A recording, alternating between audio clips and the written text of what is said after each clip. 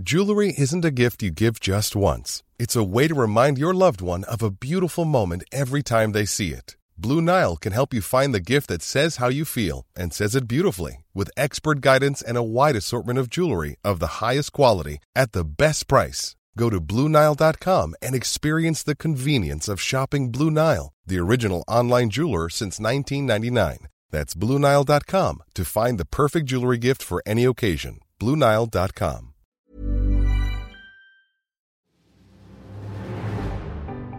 Hello and welcome to the news meeting. Each week, we bring you into the newsroom to hear the arguments that happen in meetings just like this every day. 3 journalists are going to pitch their top story of the week to me, and then together we're going to try and make sense of what the story is, why it matters, and which one should lead the news. I'm James Harding, I'm the editor of Tortoise. I've worked in several newsrooms at the Times newspaper, I ran BBC News, and my job here is to try and make a judgment about what really is the top story, what should lead the news.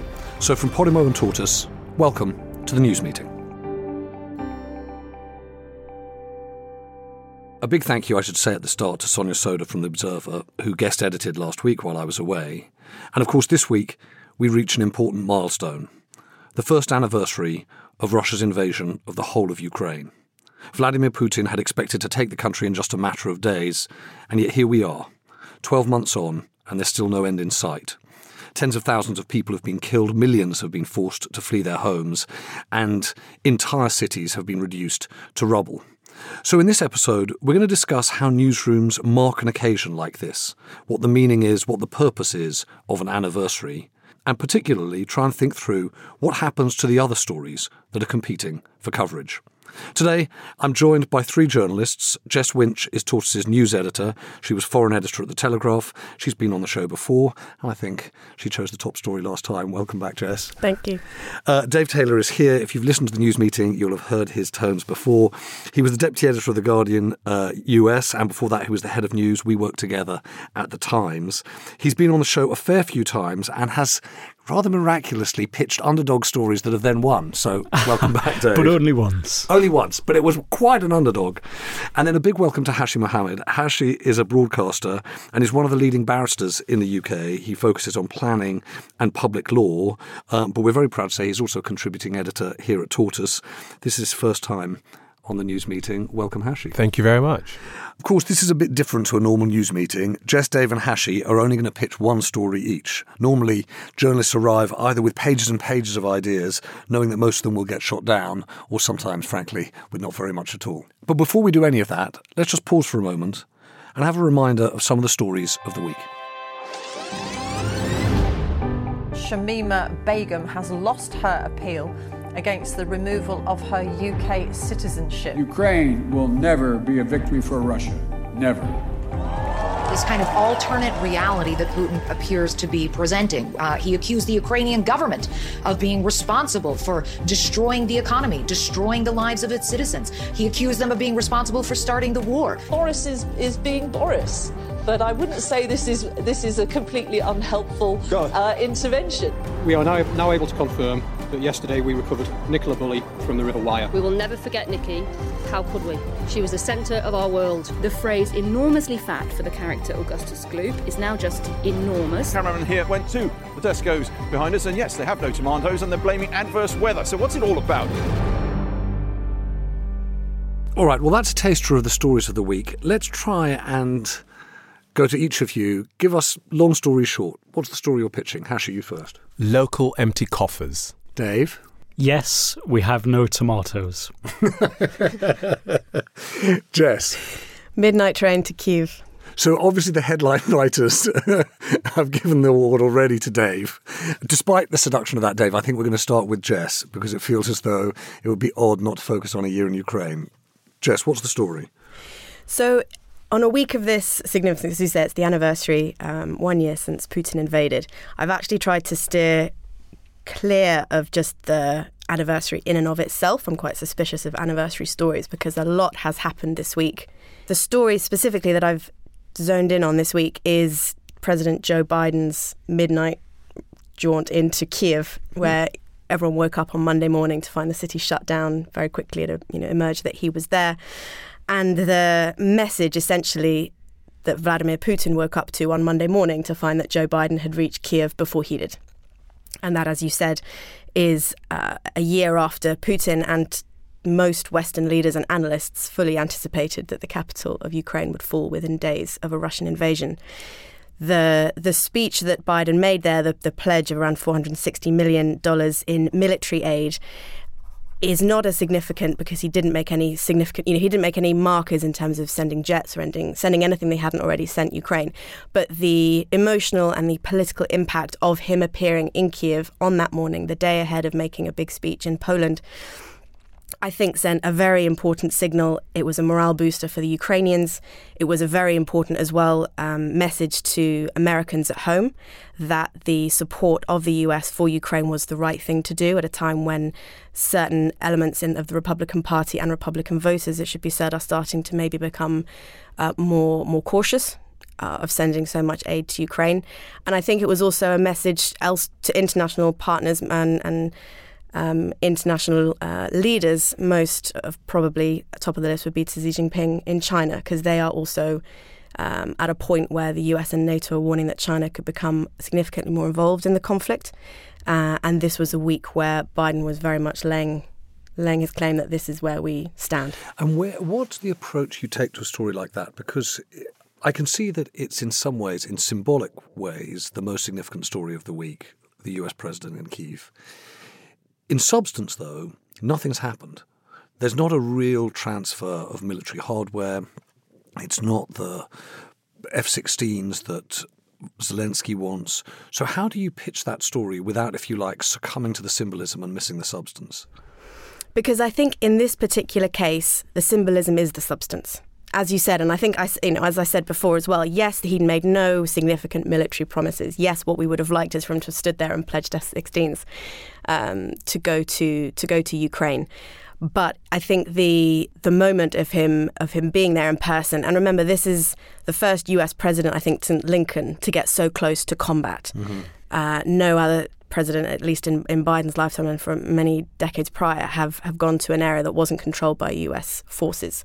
I think that was about him wanting to take that risk, to send that message, and it was important, and also to probably for him personally as an 80-year-old to say that I can still do this. He has got a decision to weigh about re-election in 2024. So I'm sure there was a factor. I'm sure that factored in there. Dave, what do you think of this?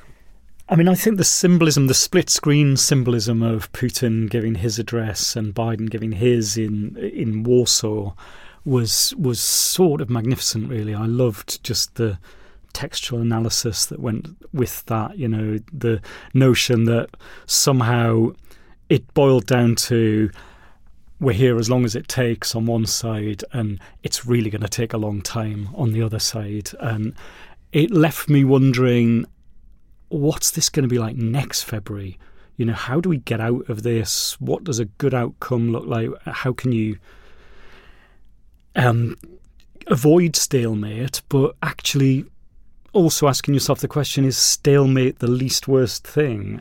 So I'm fascinated by where it goes next. And what do you say? There are certain people who say the news is really judged by where you sit, i.e. your viewpoint of the world is determined by where you sit. And we are, to an extent, sitting in the wrong place because China obviously sent its most senior diplomat to Moscow in the very week that the rest of the world was marking or looking at a year since the invasion. Have we got the wrong end of this story, that actually it's not Biden's symbolism in Kyiv or the speech in Warsaw, it's not Putin and the suspension of the START nuclear missile agreements, it's actually China that holds the balance between the two, signalling that it's choosing, if anything, the side of Russia over the West. Is that not the story of the week? I don't know, Jess? The reason I went for Biden is because that's something concrete that's happened this week. And I thought that was more important, as you say, than China's top official going to Moscow. That's definitely, I think, where this story goes next. That's the next key part of this war, is where China goes next. Do they deliver lethal aid or not? Hashi, what do you think? I mean, I have to say, I watched that in the news, particularly with Putin in the middle of that stadium.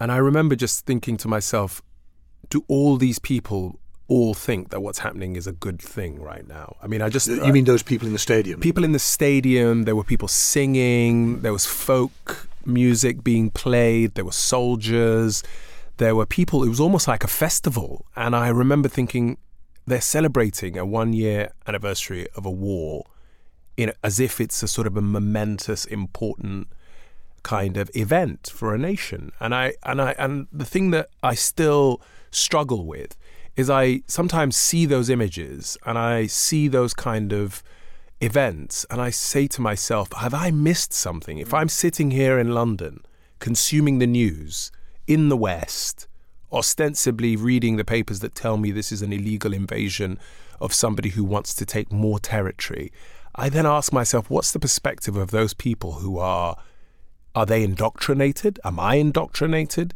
Are they being told something that we don't know? What would we judge had we had that information? That's the bit that constantly plays on my mind about what's going on. It feels to me as though doing these anniversary stories, it's quite difficult, Jess, to do what you suggest, which is take one moment and say that's the story, because, just listening to Dave and Hashi, it's clear it spreads everywhere, doesn't it? It spreads to NATO, it spreads to Russia, it spreads to China. So do you end up having to do those rap stories that we kind of hate but are the only way of getting everything in? Maybe in this instance, I really thought for this particular meeting that it was about trying to zone in on one thing, because the story's so big. Yes. It's you can just get lost in it. So I thought, right, that symbolism, that moment was the way to go. But you're right, this is a story. The reason it is the best story of the week is because it covers so much and so many of us. I mean, do you think before we even get to Hashi's story or Dave, your story, Dave, that actually this is a bit of a fool's errand, this meeting, in that it's inevitably a year on from the war in Ukraine? And not at all. Not at all. Hashi's here to win. I'm here to win. I'm here to finish second. All right. In which case, we'll come back, Jess, at the end. We'll give you a chance to be as dismissive of their stories as they are of yours. But Dave, why don't we go to you next? Yeah, well, I mean, I've brought something for you, James. I don't want you to think of it in any way as a bribe, even if it is wrapped up in tissue. It's more of a valuable gift, really? As long as we're open about it. So it's small and round and red and tasty. And as Grandmaster Flash once said, pound for pound costs more than gold. Do you know what it is? It's a tomato. Oh, wow. It's a flipping tomato, and it's from Spain, and it's the only one left. So it's in the whole of the UK. I'm just going to put it in the middle because and, you haven't brought outcome. one each for everyone present. This should be considered a bribe. It is, absolutely. Otherwise, all goodies should be shared equally. That's what happens when you have a lawyer in the room. I won't take it back. I'll just leave it there. It'll leave it hanging. Okay, so explain why tomatoes. So it's the great British tomato crisis. Supermarket shelves are empty. Heated glass houses are empty because they're too expensive to run. Fresh produce has been rationed, and we're being warned it's going to take weeks before we can put a salad together again, and we're basically surviving on Haribo and Pop-Tarts until May. People are blaming frost in Morocco, soaring energy costs, inflation, the impact of Brexit. And, you've got a government which seems to be standing paralysed as it is on a number of issues and losing ground to Labour, losing purchase with their natural hinterland in the countryside. And I think for all of those reasons, it just feels like an epic moment of national failure again. It's a real moment. Of those three, i.e. weather, energy costs and Brexit, is it clear which one it is? I mean, there are some strong advocates for all, aren't there? I think this week, Justin King, the former boss of Sainsbury's, was very clearly saying, look, Brexit has ruined this sector. It's put great pressure on. And, Therese Coffey's shown up at the NFU's national gathering, and she has been very clear on saying it's just, a sharp frost in Morocco that's to blame, and you can't put the weather on my doorstep. But apparently I think Therese Coffey, who was going to the National Farmers Union meeting, didn't go down very well there, because presumably the farmers think there's something to it that's more than the weather. I think that's right. I think the major problem that the farming community seems to have is that essentially the government didn't come to their rescue with subsidies on energy and because we're we're reasonably self-sufficient, even albeit tasteless, in the winter months because of things grown in greenhouses. Just saw on Coffee, she was questioned by MPs today in Parliament, and she was saying it's important that we cherish the specialisms we have in this country, and that involves turnips in particular. So she's just written the "Let them eat turnips" headline for everyone tomorrow morning on Friday. I saw the tweet that was "Leave or Remain," which I thought was also particularly good. Yeah. I remember that at my local pub during the petrol crisis, the fuel shortages, when there were those queues on the fuel, I think, or more recently, yeah. And it just said beer running out, panic buy here, and I do remember thinking, yes, these things spike, but then also disappear, and I wonder whether there's something in this which is, if it is a matter of weeks, whether or not it's one of those stories that is about supply chains and the coincidence of events and doesn't feel as though... But it does... There was something I thought that was compelling about,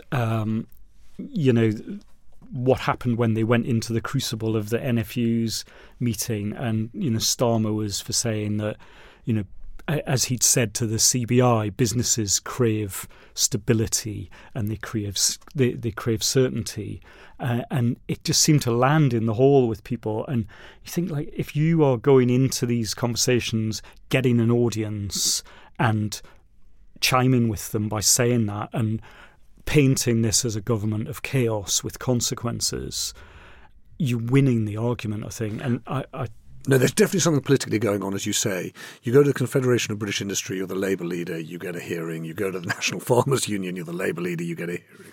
Something is definitely on the move there. Jess, what do you think of the tomatoes, the tomato crisis, the great British tomato crisis? I think it lends itself to some great headlines, as we've seen today. I think when I first saw this story come out, I was reminded of, I think it was eggs was the most recent shortage when everyone was rationing packs of eggs. And as you say, whether these things become very prominent in the news cycle and then fade away. And I'm not sure if the egg shortage actually has a lot going on behind it as well, because of the avian flu outbreak that's devastating wildlife. But as you say, the image there of supermarket shelves being empty, I don't think is as strong as the image of Biden and Zelensky striding across Kiev together on Monday. Hashi?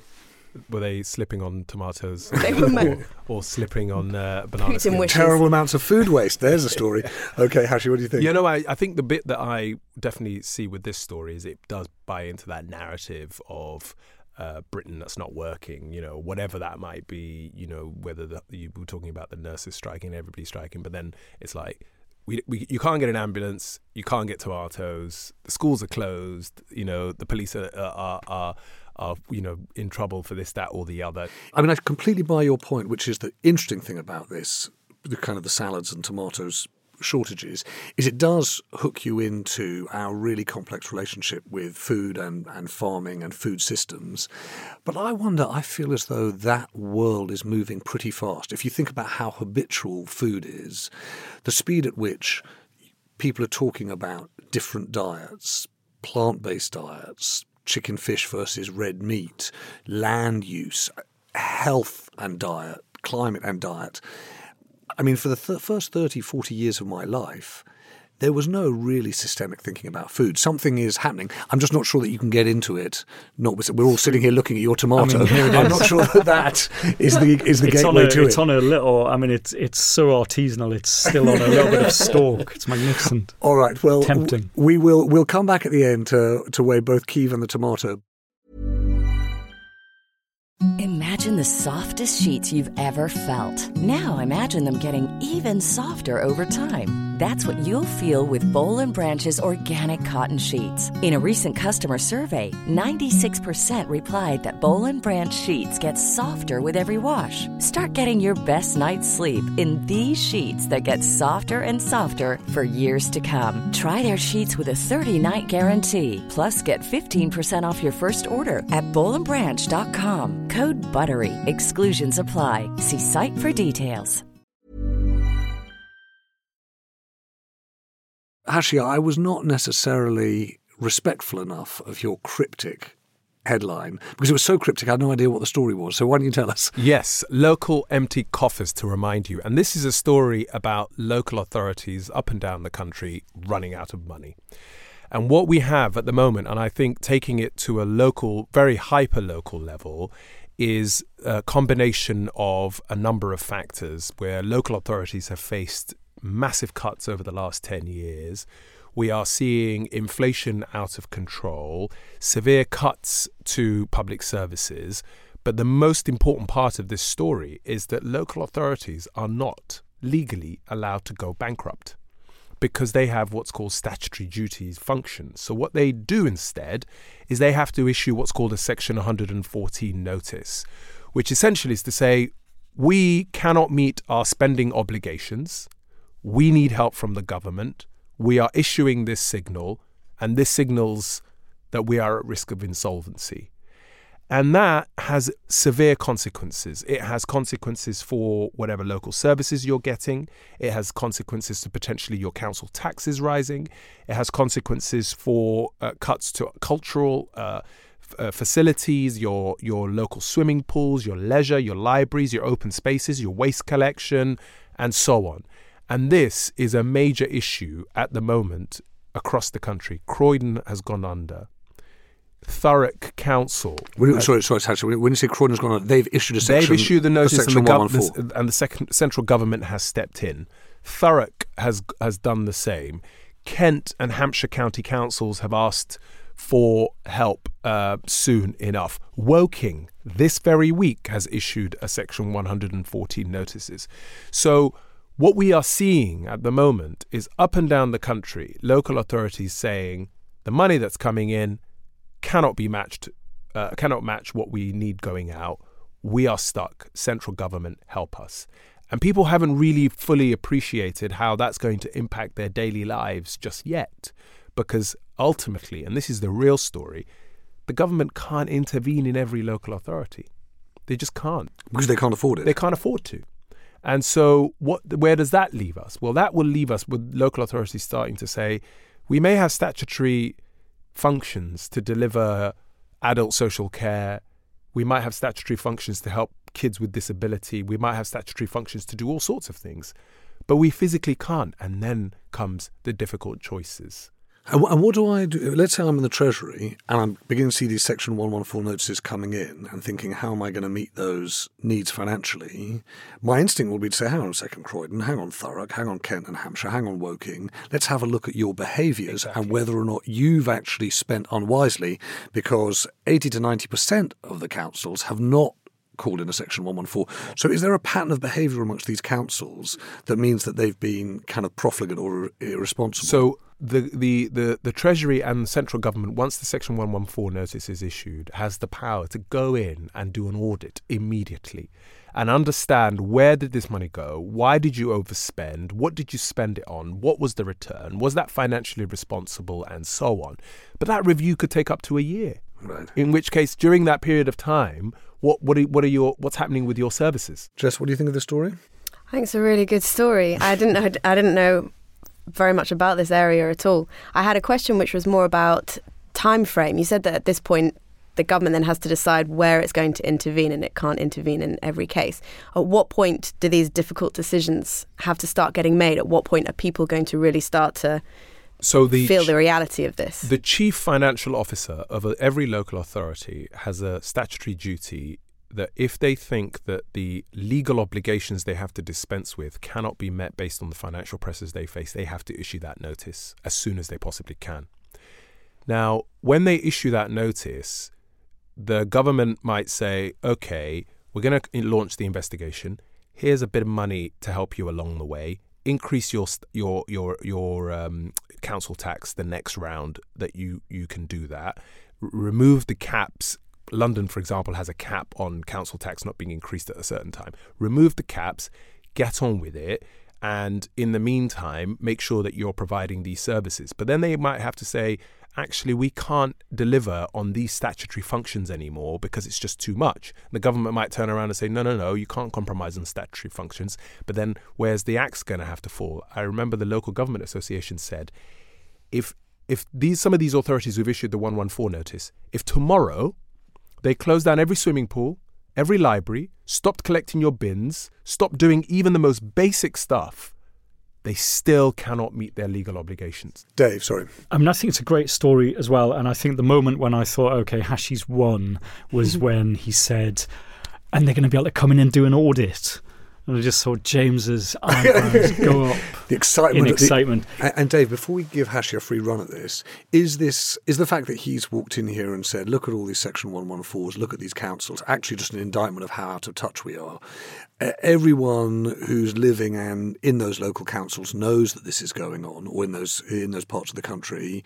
It just so happens that we're in a newsroom that looks at news either nationally or internationally, and we aren't close enough to people's lived experience. Do you think that this has been going on for quite a while, this strain on local governments? We've been talking about it for 3-4 years in Tortoise. So is there anything particularly new here, or is it just a kind of cumulative thing? There's a risk, isn't there, for journalism as it's practiced right now, that it's very hard sometimes to join the dots and see a pattern where you can look at 5 local authorities around the country and think, hang on a minute, what's going on? And it takes a specialist who's in the world of local planning legislation and stuff like that to see the pattern. So I think it is a vulnerability for journalism. And actually, do us a favour, just kick the tires on your own story.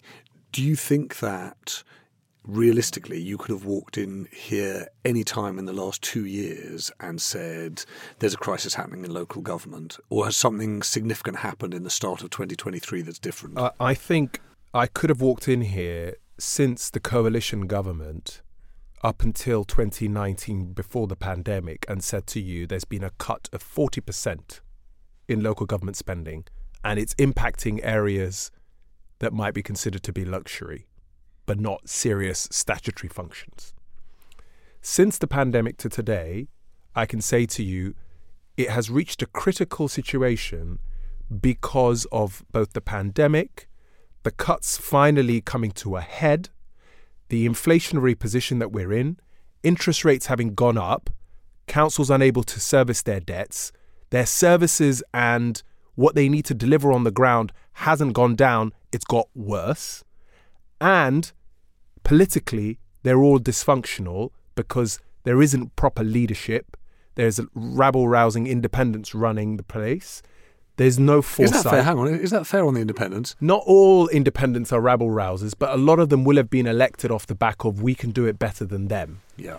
We can do it better than them without necessarily understanding the fiscal responsibilities. All right. Well, Hashi, thank you. Let's now take a moment and, as I said at the beginning, I'd love to hear from each of you which story you think should lead the news on the basis that you can't choose your own. So, Dave, which would you choose? I'm going to choose Biden gets to Kyiv before Putin. Jess? I would choose local councils in crisis. Hashi? I would choose tomatoes because I really like tomatoes in my salad. All right, well, let me have a run at the way I'd run things. I think that, Dave, I'm ashamed to say that tomatoes would be the third story on the running order. The reason being that although it speaks to a whole... We're going to hear the sound of you eating it. There he is. He's eating it. He's eating his own bribe. He brings goodies and then takes them away from us. But the reason, Dave, I think, is that it is obviously one of those stories where it is right in the lives of people. And so many newsrooms will say, we should lead on this. We shouldn't be reporting, far away geopolitics. We should be talking about the things that happen in the lives of our readers or listeners or viewers. But in this particular case, there seemed to me a coincidence of factors, all of which are significant. The weather is significant, the inflationary pressures of energy are significant, Brexit's significant. But together, I think they are one of those transitory stories which people are experiencing, but is not life-changing. Funnily enough, I was pretty convinced that I was going to lead on Biden in Kyiv, but I actually wouldn't do that. And I'll tell you why. I think that that's the most significant world event. There's no question at all. But people have been surrounded by Ukraine news. And it's important that they know that Biden went to Kyiv. It's important that we get all of those other factors in, the Putin speech, the Chinese meeting. But the reason that I'll choose Hashi's story to lead the news is that, I love the prospect of a news lead that is, Woking Health today issued a Section 114 notice. Audit on way. Exactly. Mandatory audit to follow. A news lead which has so many words that people don't understand or can't to begin to tell the significance of. But the serious reason is, when I started out in news, one of the things people said was the job of a newsroom is to tell many people what few people know. And listening to Hashi, it was clear that all three of us, although we had an inkling of this story, it wasn't as though no one knew that local governments weren't having a hard time. This was one of those moments where it felt really clearly you could lead. Woking has issued a Section 114. It's the latest in the list of about a dozen that either have or are set to. A crisis in local government is becoming real. It will have these knock-on impacts on services and taxes and adds to a growing financial crisis for the government. It feels to me as though if you led the news on that, you do what in many ways we're here to do, which is make a little better sense of the world. And so for that, what was your headline, Hashi? Local empty coffers. I think we might need to work on the headline, right, but yeah, that's the story. Thank you very much. Why your bins won't be collected. Now we're talking. A middle-aged man thinks of little else. Hashi Mohammed, Dave Taylor, Jess Winch, thank you very much for joining us. Most of all, thank you for listening. Next week I'm going to be back with 3 more journalists, and they're all going to be trying to convince me that they have the story that mattered most that week, the story that should lead the news. Please join us again for the news meeting.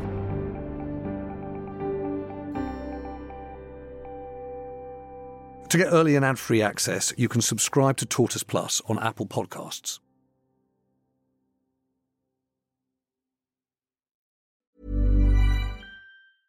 Imagine the softest sheets you've ever felt. Now imagine them getting even softer over time. That's what you'll feel with Boll & Branch's organic cotton sheets. In a recent customer survey, 96% replied that Boll & Branch sheets get softer with every wash. Start getting your best night's sleep in these sheets that get softer and softer for years to come. Try their sheets with a 30-night guarantee. Plus, get 15% off your first order at bollandbranch.com. Code BUTTERY. Exclusions apply. See site for details.